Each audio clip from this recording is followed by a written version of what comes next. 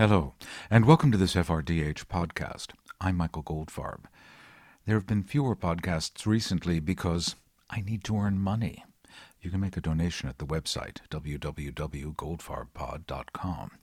Anyway, to pay the rent, I have become the BBC's official 1968 memorializer.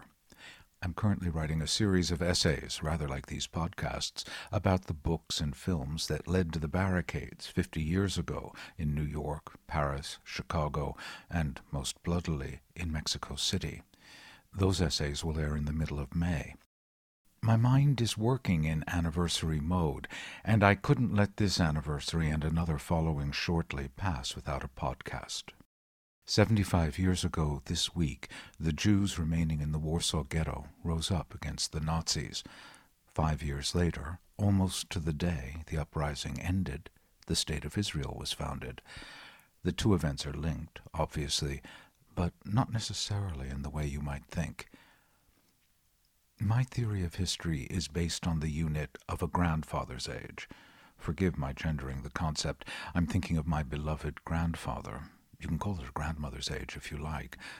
We first come to understand the idea of that different country called the past through our grandparents, both in their stories that begin when I was your age, followed by descriptions of a world you can barely imagine, but also later when an event roils your society and they say it was worse when such and such happened, or we've been through this before and it all worked out, don't worry, this will pass, you'll see. I came up with the idea of a grandfather's age as the basic unit of historical time when I was coming to the end of writing my book, Emancipation, How Liberating Europe's Jews from the Ghetto Led to Revolution and Renaissance.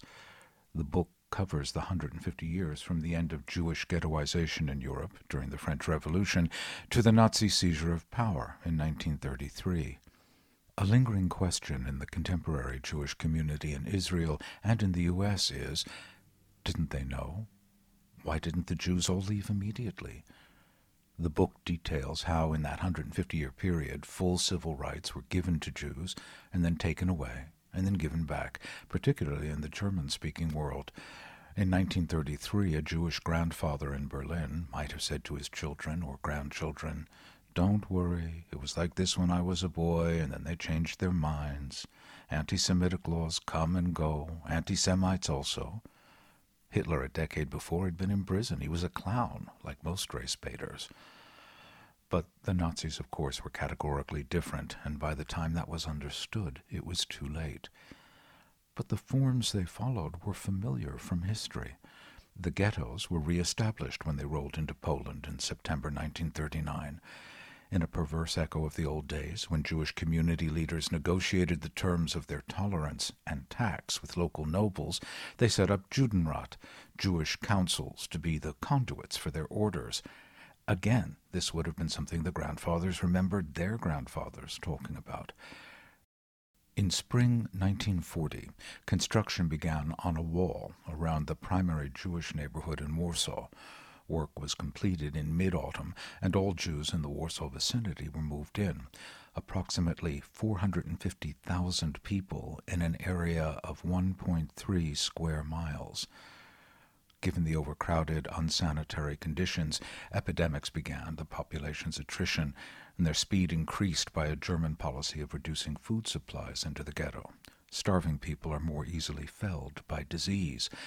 After a while, the Nazis realized they were letting a source of labor die uselessly, so food supplies were increased and people taken to factories to work making munitions. And through it all, the Jewish Council continued to function, accommodating Nazi orders, playing for time, waiting for rescue, for the Germans to come to their senses, unwilling to see that they were doomed. In June 1941, Operation Barbarossa, the German invasion of Russia, brought the heartland of world Jewry under Nazi control. From the Baltic to the Black Sea, an orgy of murder was initiated. In many places, the destruction was total. So many Jews to kill, mere firing squads weren't enough. In January 1942, at the Wannsee Conference in Berlin, a massive bureaucratic plan was put in place to expand death camps and transport Jews to them. 6 months later, the Jews of the Warsaw Ghetto were told they were being sent to resettlement camps in the east. In fact, they were being sent to Treblinka, a death camp 50 miles away. 6,000 a day was the demand the Nazis made of the Judenrat leader, Adam Chernikov. He was under no illusion about what resettlement meant. He negotiated as many exemptions as he could, including trying to get orphaned children off the trains. The Nazis refused that request. They took hostages to enforce compliance. 100 would be shot if the deportation quota wasn't met. Chernikov committed suicide. Janusz Korczak, head of the orphanage and an internationally famous children's author, was offered a chance to remain in the ghetto. He left with his children and shared their fate at Treblinka. 2 months after the deportations began, between 250,000 and 300,000 residents of the ghetto had been murdered at Treblinka and in satellite death camps. Finally, it became clear. There was no rescue.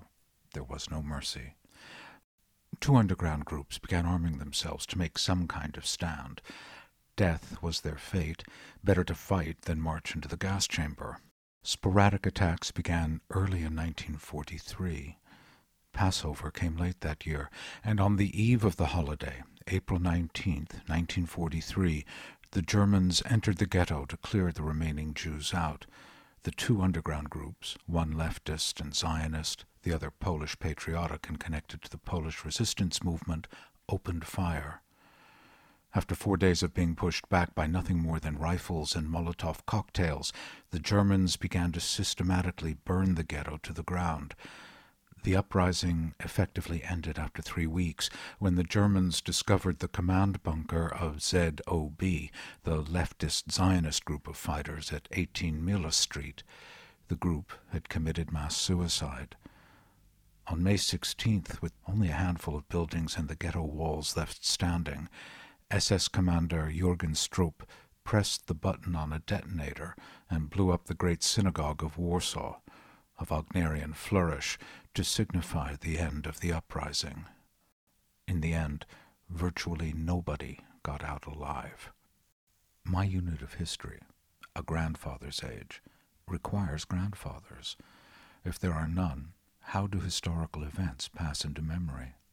When David Ben-Gurion declared the State of Israel 5 years after the Great Synagogue was blown up, most of the Holocaust survivors were still in displaced persons camps in Europe.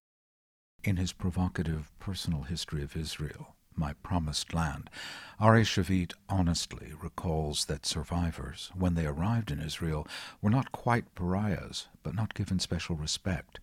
They were a reminder of something, the seeming docility with which European Jewry surrendered to their fate. The Warsaw Ghetto Uprising was the exception and became legendary, especially after the diaries of some of its key participants, kept and then buried, came to light and became the basis of several books, best known of them being Mila 18, or to say it correctly, Miła 18, by Leon Uris. Uris is arguably the most influential Jewish writer of the post-war years. Yes, Saul Bellow won the Nobel Prize, and Philip Roth, Norman Mailer, Joseph Heller got all the others, and they get all the critical notice. But for influence on Jews and the wider society, no one touches Uris. He mythologized the foundation of the State of Israel in Exodus and turned the doomed Jews of the Warsaw Ghetto into heroes. My guess is, if you were to ask most American Jews who have made Aliyah to Israel in the last 50 years, which writer had greater influence on their sense of Jewish identity, Philip Roth or Leon Uris, the man who created Ari Ben-Canaan in Exodus and Andrei Androvsky in Miła 18, would come out way ahead. I read Miła 18 shortly after it was published. I was 12. It was the first thing I read about the Warsaw Ghetto Uprising. How I internalized the story is still being revealed to me as I slowly approach the age of being a grandfather, even though I have no grandchildren.